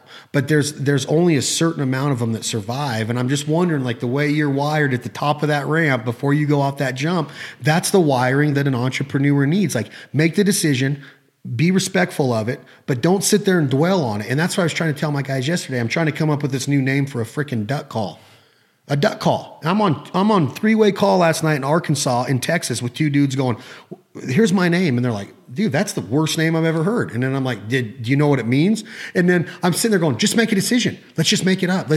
No matter what we name this call, we're going to look back on this 2-hour conversation and go, that was a lot of wasted time. Mm-hmm. I just wanted to name it that. And they roadblocked me, right? They literally roadblocked me. And I'm like, we should have just named it that, because now we're talking about these other names that are just as goofy. Yeah. You see what I'm saying? It's like, just go with it. It's that mindset, that entrepreneurial spirit of America is so awesome to have. And I'm trying to make a correlation between being at the top of that ramp and being that CEO and wearing that hat as the head of a company in the face of a brand. It's almost the same thing. It's fearful. It's risky. I think it's just you got to be okay with the risk. You know, you have to live in the grind, and you have to live in, like, understand that there are consequences, but you can't let it inhibit you. You know, you have to, again, same thing with fear. It's same thing with business, that if you're worrying about the worst outcome, then you're less likely to have the best outcome. Like, it's gonna only draw you closer toward the fearful act, because you're not focused on how to make it better. You know, focus on the problem and how to make a solution for it, not focusing on the problem and what could result from that. You have to like. So you're talking about business right now, but before, 20 minutes ago, how did you say it? You said you got to let go of all of the other things. In your mind, you're like going off the jump. And understand the consequences of getting hurt, or understand it. You could lose this $20,000 budget, this marketing that you just put in. It could go to nothing. Like, you could get no sales from it, but you have to do it. Like, you got to let go of all of that thought process and go with the one that's in your mind of, I got this. Absolutely. It's going to work. And some of them are going to fail. You are going to wreck on a bike, and you are going to make a bad decision in the boardroom. Yeah. Period. And you, like you said, like, you know, if on a long enough timeline, the survival rate of everyone drops to zero, like for Fight Club, like with bike riding, and like you're saying that, like, I will crash again. Like, there's no doubt that I'll crash again, and there's no doubt I'll probably get hurt again. But it just putting yourself in the best position possible and trying to make the best percentage of victory you can, and doing all your due diligence, business, life, kids, you know, and riding and all of it. It's just putting your best foot forward and utilizing all your assets at hand, and utilizing all your resources that you have at your fingertips. And then at some point you have to let go and just go for it. I'm starting to think now, listening to you talk about, you know, you turned literally a hobby of riding a bike into a monstrous career, and a competitive career, and a lucrative career. What else is there in your life? Like, is it the business? To me, it seems like that business is that next step of being like, man, every day I wake up, I get to go achieve something. I get to create. I get to negotiate. I love that word, negotiate. Mm-hmm. Me and you are like negotiating across this table right now in this conversation of, you know, what can we talk about that's going to be hit hard, hit home? make somebody go, man, I want to hear that. That's what I needed in life, to hear that. That's what I like. Life is a negotiation. Yeah, and that's where I mean, contributing to society always comes up in my brain of like, what am I doing to help society? And it's just me trying to find something out of nothing. But I feel like inspiring people is probably the best thing that I can contribute. You know, I've had numerous kids and even kids' parents or even adults saying that like I inspired them to do something, and that really hits home that I'm actually, you know, it's not just a selfish act, and there's no you know, good resonance with other people from it. So it's pretty cool to hear when someone it actually like helped inspire them to do whatever they wanted to do. You know, I had one of my friends who was a little bit down on his luck. He's like, you know, I need to Cam Zink myself, and I'm like, dude, I hope that there's other people that say that too, because that's awesome. Because if I were to read a story about this dude going through all these knee surgeries and then, you know, putting it all on the line and crashing and then getting up and doing it again. And then, you know, it's like a movie, dude. It's like I've lived the story of a movie a few times, and the winning touchdown with no time on the clock. You know, I've lived that in with the highest of consequences, and to have someone recognize it and say that that's how that they need to pull themselves out of the rut. Like that's an honor. It's like humbling to hear that, and I hope that I keep bringing that to anyone. Like one more kid that gets inspired by what I do, it's all worth it. That's killer. So what do you do, Cam? Like, you're a business owner now, you're still competing, but what do you and the family do for hobby now? Because you've taken the hobby out of bike riding. You personally like probably can't just get on a mountain bike and lollygag around the RV park with the old lady. You got to probably be going 90 down a hill. So is it boating? Is it wakeboarding? You talked about Alex Holding. You mentioned Alex Holding. He just, what do you call it when you climb a mountain with, free solo, yeah. Free solo El Cap in Yosemite, which you're saying is, you said that motocross is the most crazy extreme sport. That doesn't top it, what he just did. Like, that's crazy is you've ever heard of, right? It is, man. And I, again, that's what I really like about mountain biking, that it's, in order to ride by myself, it depends on where you are. Like, if there's jumps there and I'm like sandbagging it and I'm not living up to my potential, then I'm going to be upset. But if I'm out with the kids, like, that's what I'm supposed to be doing. And riding with the kids is great. And riding some trail and going out just for fun, enjoying the views can be fun. But if there's an opportunity there and there is something that I think is possible and that I'm capable of, then I'm upset. You know, like, I'm not happy that I'm not taking advantage of the situation. And I think that's why I am where I am, especially in a sport that didn't really exist, looking into other sports like freestyle motocross and snowboarding and all these other influences, because it didn't exist and we were trying to cultivate it and make it whatever we wanted it to be. So it's privileged to be in that position, because no one else will be able to be in that position again with this sport, like other sports for sure, and new things that haven't been really developed yet. But for mountain biking, none of the kids coming up are going to be able to experience that. So I'm really fortunate to be there at the beginning and have to, you know, be able to leave my mark on the sport and be able to kind of shape it with my wildest dreams. And it's always been living up to my potential. Like, and I heard Shaun White say that too. You're not trying to compete against anyone else, because then you're just going to be stuck in an endless battle for 1 point, or, you know, who's going to be first, who's going to be second this week and that. But if you're competing with what is actually possible on a bicycle or a snowboard, then you put yourself in a whole nother level of a world of possibilities. Like, what it may not even be try to win the contest, like what I'm trying to do now. Like, I think that it's possible, and I think that I can do it, and I have the tools in the toolbox. And give me two other examples of what you're talking about besides a 150-foot jump with a backflip, because to me that's the most extreme freaking thing that's ever going to be done on a bike. Give me two more examples of what you can see Cam Zink accomplishing on a bike. Not business, not family, not anything except, is there anything left to do on a mountain bike that you haven't done that you want to do besides that 150-foot jump? I'd like to do an even bigger 360 with the right setup and build it specifically for it, not trying to find something in the middle of Utah and see if it lines up and dig it and build it. I'd like to do, I think you could spin a 40, 50-foot drop, or, you know, on a bicycle and land it. That's one that I've wanted to do, and that could could start working on that this year maybe, but it's lately it's been more of like the steepest lines that we can find, which is in 2016 Rampage or 2017. Yeah, 2017 we rode this line that was, they promoted as like the steepest line in Rampage history. So that was something that they could put a label on and promote it, and it resonated with people. But most of the time when we do it, it doesn't get as much attention as the drops or the flips or the the airs.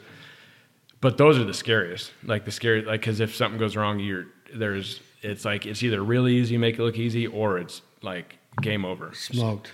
They're, vertical ski lines on dirt with rocks, and then it falls into a canyon. Like you could tomahawk down, And you're going to do this? Well, we already do it. Like that's what we do. I know you do, but there's no like definitive label. So like that's where we've been pushing it, but it's not necessarily like, it's harder to quantify it, I guess, but it's like finding steeper, bigger, is always on the mind because I just want to progress. So you have the jump coming up at 150 foot with a backflip. Now you're talking about, doing the things that you're already out there doing with these big crevices and the steepest jump and how to quantify that. And it's almost like it's never ending. The sky is never ending on what you want to accomplish on a bike. And it's almost going to take self-discipline for you to go, I got to stop. You talked about your dad with his hips, and as age starts to creep in, when you start to get maybe a little bit closer to 40, I'm not saying by any means, but with what Alex Holding just did and free climb and El Cap, what's next for him? Is Cam Zink going to get, what about these flight suits? Or would you ever get in one of these wing suits that these guys are getting in and go through these little keyholes in these rocks? Is your level of no fear that high? Because to me, that's like suicide, right? That just looks like suicide to me. It is kind of, it's not really something to be bummed about or live like you've got some disease that's just never going to heal itself. But it kind of is, man. It's like, it's not like you're never happy. That's what makes you happy. But it's an endless progression and an endless goal and an endless, because it'd be like being extremely wealthy and then being poor. Like you knew what you had and you knew how great life was, or whether, money, this shouldn't make people happy. It's just a poor example, but it's like, living a life like I have, and literally every dream that I had as a kid came true. Like I've worked for X, Y, and Z, and I've gotten the whole alphabet. It's going to be hard to slow down, I guess. I mean, but again, like maybe I'll do some base jump and stuff. I won't do wingsuit because Pastrana said he won't even wingsuit because everyone that he knows dies. Yeah. Literally, it's like, and that one is the most plaguing because everyone you keep progressing until you die. Like literally, like the best of the best. Besides, what's his name, Jeb Corliss, I think he's the one that he was suicidal, and then that's why he didn't really care. But he's done the gnarliest of the keyhole, wingsuiting. But he's miraculously still alive. Crazy. But there's been so many that have came and gone. So I'm fortunate not being a sport like that, to where like you just keep getting better until you die. But is that really a sport? It's just like, dude, I just look at that like, what's knock it off, dude. Going down ski runs below the trees in the Alps and stuff. It's crazy. Like they're 40 feet within 40 feet off the ground the whole time for a couple 1,000-foot descent. It's crazy. 120 mile an hour or 160 mile an hour, whatever it is. What are those guys built like physically? Are they your size, or are they? I think they come in all shapes and sizes. Honestly, well, I mean, they're all got to be pretty light, I guess, or body mass. But they're, I'm pretty sure they come in all shapes and sizes. Really? But dude, can you imagine like you coming up to a cliff and you flinch and you like move your hand a little bit and then you dive bomb? Like you have to keep perfect form no matter what happens. I just don't, I mean, that's got to be the scariest thing in life, the speeds they're going and to see what's coming at you and try to hit that keyhole perfectly. I mean, you hit that thing head on, you have no chance of survival. You have no chance. Yeah. I don't think there's many, are there many wingsuit jumpers out there? There's a fair bit, man. And, is there really? Is it a competition now? Not really, no, but they're sponsored. Like there's a bunch of Red Bull athletes, and there's a lot of professionals, and that mix it with like Shane McConkey. He died on I believe, I can't remember if it was a wingsuit. I think it was No, it was a ski one. He died. He was ski wingsuit base jumping, and then he pioneered the full James Bond skiing down a big line and then ascended off of a couple 1,000-foot cliff and then dropping skis and wingsuiting off into like a superhero. But then and he died doing that. He died because they used old bindings that released upwards, so they bought all these ones at garage sales and stuff, and then they had strings that pulled the bindings up. Normal bindings on skis, you have to push them down to release, right? So that they have these old school bindings that are from the 80s or whatever, and they had leashes attached to them where they could pull them up and release them. And one of his didn't release, and he went into a spiral, and then because if you open your chute and then your ski falls off, then you're dead too. But he tried to get his ski off and then pulled the chute too late, and then passed away. But it's funny enough that his documentary came out when my wife was pregnant with our first daughter, our first kid, and we were watching the premiere up at Squaw where he was from, and his daughter's name was Ayla in it, and we couldn't find a name, so then we named our daughter after his daughter Ayla, and it's a pretty unique name. I guess he got it from Clan of the Cavemen.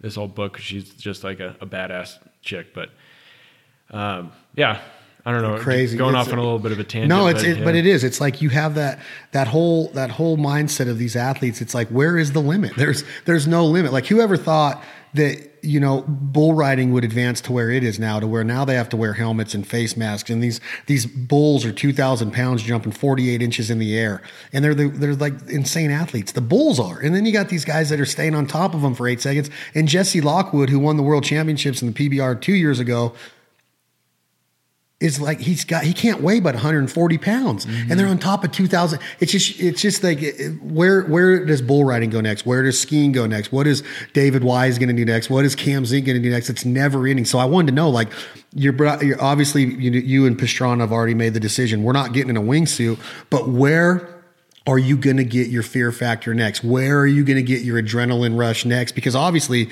you're an adrenaline junkie, and these guys that are wired like you, I don't know if you're going to be able to find it in the boardroom. You might have to go outside of your business sense and your entrepreneurial spirit to be like, okay, I know you like guns. I know you shoot. I know that you've killed deer. I know that you love to duck hunt. So maybe, can you just settle down a little bit, Zink, and just let's go on a duck hunt? Or do we have to like hold our breath underwater like a ninja for 9 minutes and wait until all the ducks land and just see how extreme we can make it? Is there ever just a sense of, hey, let's just enjoy life the way it's intended to be and not push the freaking envelope every day? Can you do it? Can we go duck hunting and just relax? Absolutely. You think we can? I'm pretty good at drinking beer, and there's a lot. There's a song about that. There's a lot of sports, including duck hunting and golf, and that you can drink beer and hang out, and then at those points, then you're like, all right, I'm not doing anything crazy because we're just drinking beer and we're just hanging out. There's I just try to maximize every day, and I like surfing, I like snowboarding, and I don't necessarily like, nowadays. I wanted to be a pro snowboarder when I was a kid, like Palm, and maybe do both, but nowadays when I snowboard, I don't necessarily push it. I mean, I drop some cliffs here and there, but like, I'm not pushing it, but I still really enjoy it because just the freedom of riding powder and snowboarding is unlike anything else in the world. I mean, even surfing, like if I was better at surfing, I think I would probably still enjoy riding powder more than getting barreled. But there's a few sports like that I'm completely content with being an amateur and not necessarily pushing the lips or putting, there's a little risk, but there's so much joy that comes from it, and it's not contingent on the risk. And mountain biking isn't really either. That just comes down with living up to my potential and maximize. I don't want to look back and think I ever sandbagged myself. I look back on a couple of the years that I did really well that I'm like, fuck, I could have done better, So I don't ever want to live with that I didn't take every opportunity that I had and because of some risk or because I was scared of something. But at the same time, I love riding a bike, even if there's very, very minimal risk and it's just flowing a trail. Like it's an indescribable feeling, and that's why the general public's into it, and everyone has a certain feeling that maybe, I guess the GoPro sales or everyone that bought it and then they'd put a video out of themselves. Like they're like, I remember it being faster and better and steeper. So everyone, it doesn't matter what it looks like necessarily. or compared to anyone else, with the feeling that you get is like indescribable, and that's all that matters. That's all that matters. So, but you're chasing a high. You're chasing a natural high. That's what you're really chasing, right? The further I stretch this, the further I try to achieve, I'm really just still chasing that high. The high might be a little bit higher now. Mm-hmm. I don't need dope. I don't need drugs. I'm chasing like a high that like you can't find anywhere. I thought I found it when mallards are descending on my decoys through flooded timber, like that picture you see right there in Arkansas. To me, when I'm standing up against that tree, I feel like that's the most natural, highest I could ever get in life. And now you're sitting here telling me that you're going to go 150 feet through the air on a bike and do a backflip. And I'm like, man, I ain't really doing shit. But those ducks right there literally light my world up to where I could document that for a 10-hour documentary and have goosebumps the whole time talking about it, of what that makes me feel like. Not just that part, the dog and the friends and the camaraderie and the campfire and the coffee pot and the meals and every single thing from the boat ride to the truck ride to the UTV ride that goes into hunting and the hunting lifestyle. And look what it brought me with you. I'm sitting here across the table because of duck hunting and the life it's brought me. I get to meet guys like you that share the same passion for ducks and hunting and shooting and the outdoor lifestyle and Second Amendment rights. And we're sitting here talking about flying freaking 150 feet through the air doing a backflip. And I'm sitting here going, man, I haven't accomplished shit in life. When really I have. And that's why I'm sitting here going, what else can I do? What other question can I ask Cameron? I want to do this again. We have to go right now because we got some sushi waiting on us. Your life is freaking badass, dude. And if you'll allow, I would like to do this. When the snow clears and the shoulder heals, I would love to do a podcast again and have you back on This Life Ain't For Everybody to talk about the training and what the mental outlook on this jump is. If you can, I don't even know if you can sit down and talk about it when you're in that training mode, but I'd like to do a pre-podcast and a post-podcast after you accomplish this Guinness Book of World Record of 150 feet through the air with a backflip that will accomplish 2 records. One, ramp to ramp or ramp to dirt, just flying straight through the air. And now you're going to add in a backflip, which has never been done. You hold the current world record at 100 feet 3 inches. You were going to go 47 feet 9 inches longer to break your own world record. And I'd like to do a podcast before and after and just talk about what it takes to get there, man, because that's a badass thing. You're taking what we've done since we were kids with training wheels and that feeling we got when our dad took those training wheels off and you're like, holy shit, I've had people tell me, man, well, I knew where all my buddies were when I saw all the bikes laid out there. We knew what it meant to be in the bike club. You're still in the bike club, dude, and you're kicking ass. And so can we do that? Can we do 2 more going into it and following it? Absolutely. I'm super down. I don't, it's nice to be being close to home. So it's all good. I'd love to. And it's super cool to have stuff like this documented for the kids, and like showing my daughter that she's been on TV and she didn't even realize it, and showing like it'll when the kids are older and I'm like, who knows what I'll be doing, but at least I'll be able to show them a little bit of a history of what Dad did and hopefully make them proud. So I'm down to document everything possible. Let's do it. I want to bring the camera crew out. I want to film some of it. We're already talked with Wise and Scotty. Scotty's been on the Foul Life a few times. I want to do a duck hunt at a badass location when you guys aren't in training or at a competition. I want to do something where you and David Wise and Scotty Lego, we go out and then we wrap it around this story of being up at the half pipe when he drops in and being up on the mountain in the jump when you drop in, and what Lego has done with his brand. Think of what he's done. He's won a bronze in the Olympics. He's won silver in the X Games. He's got his own snowboard company now. He's taken it to a different level, that entrepreneurial spirit. And he's just so down to earth and fun to be around and happy go. He sent me a video yesterday of him out coyote hunting. And I'm like, dude, you're never going to call in a coyote with as much as you move and the sounds you make. And you probably smell like beer right now. But anyway, I love the lifestyle and the correlation that we have this common bond of the outdoors and hunting and fishing and shooting and guns. And it's brought so much enjoyment to my life. And now we get to go out, hunt, go live a day in the life in your shoes, and see that everybody is living these different paths in life. They have these different paths, and we can all come together and be like, man, we got a lot of mutual respect for each other and what we've done. I guarantee you would love to be in those trees in Arkansas 100%. With those ducks on you. And I would love to have the freaking balls to jump 150 feet in the air. And I ain't going to do it. No, that was bad English, bad grammar. I'm not going to do it. this life ain't for everybody. Everybody's like, why can't you just have better grammar? And I'm like, it just sounds better. But hey, let's do it again, dude. Kudos to you. I'm going to call your wife sometime and just say, hey, look, I feel for you. If there's anything that I can do to ease this freaking stress when he does this 150-foot jump, but I want to be there for it. I want to be a part of it. I'm glad you're here. Thank you for being here. Any closing sentiments, any closing words that you want to end this with? I think we covered it, man. I did hear a good quote the other day that it's the easiest thing to do is elaborate. So I wish that it had a more concise, light beaming quote. But just take advantage of every day. Yeah. Live up to your potential and don't try to fit into a mold that anyone else has or society's trying to engineer for everyone. Just try to do your own thing and do it with conviction. Be happy. Conviction. I love that word. And be respectful, man. Absolutely. Skateboarding is not a crime, but that doesn't mean that you go jump on a board and go mess up some lady's handrails that she just painted. And that's the problem that happens, is that we always get this mindset that we can do whatever we want, and we got to stay disciplined. We got to respect other people's property and their other people's beliefs. And that's what this life ain't for everybody is that we're not all cut from the same cloth. But I love talking to you about what you do because it gets me fired up to go accomplish more. You've accomplished it all and you're still wanting more. I want more. Tom, just take this away from us. Play Leith Loft in this life. What you going to do when the money's all gone? You guys, please check out the Bone Collector website and the North American Whitetail Championship website. I want you guys to get involved in this $300 for an opportunity to qualify and win $50,000, 14 places in America and Canada, 14 different regions that you can become part of the 2019 North American World Whitetail Championships, brought to you by Bone Collector. And I'm telling you guys, it's a no-brainer. Check them out. Get involved. For my guest, Mr. Cam Zink, you are the man, brother. I can't wait to do this again. Let's go grab some sushi. Tom, Leith Lofton, what you going to do when the money's all gone? I'm Chad Belding. This has been another episode of This Life Ain't For Everybody. Say life on earth won't last that long. What you gonna do when the money's all gone?